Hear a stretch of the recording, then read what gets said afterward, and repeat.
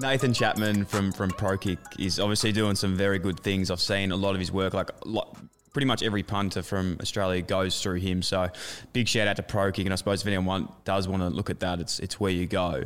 What's the art of punting though, mate? Like, I suppose you're an incredible kick when you played footy. You could roost the ball, but it's not all about length, is it? It's not all about being a big kick. It's about placement, hang time.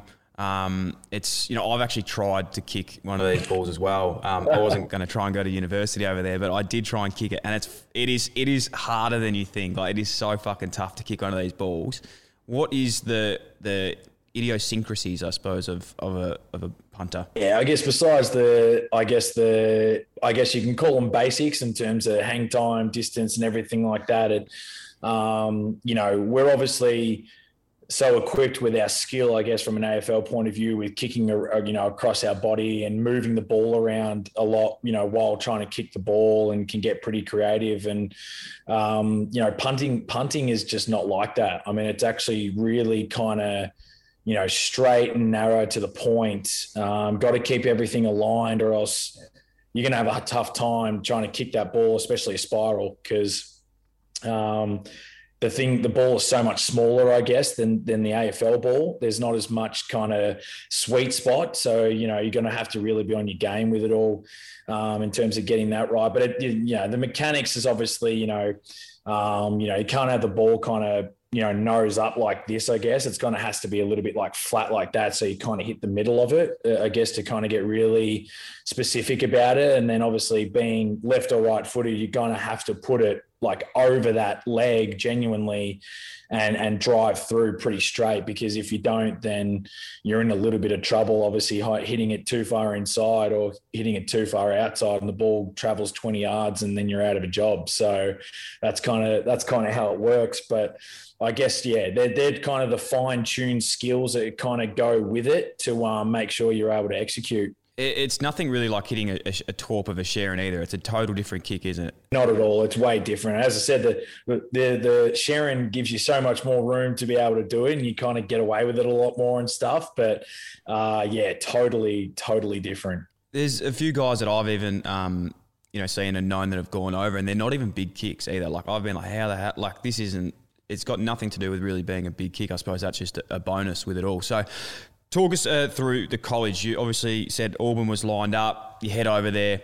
Now, that's in Alabama. I've never been to Alabama, but from what I know, that's quite like a country-ish sort of place. Like, what was it like going to uni over there? I recommend not bothering at all. Let's just say if you come over to the United States, just don't worry about Alabama. Do not put it on the list. It'll be okay.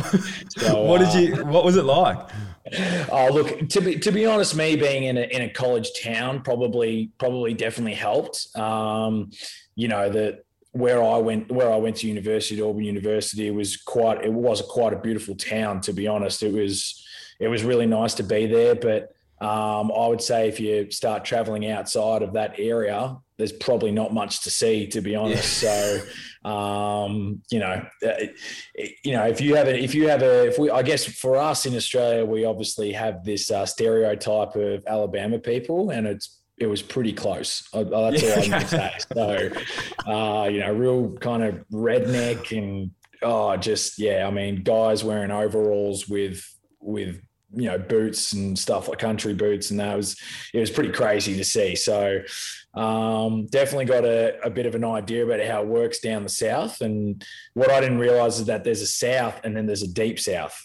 And deep South is obviously the Alabama, Louisiana, like that type of stuff. So I was like, oh, okay, this is kind of all new to me. So it was interesting, but I certainly enjoyed my time there, being in that area. And obviously, from a football point of view, it was absolutely insane. If you do get a chance to come over here, and you do want to go watch some like SEC football and be part of that, then I do recommend that, because that's going to be one of the better days you'll ever experience. That's for sure.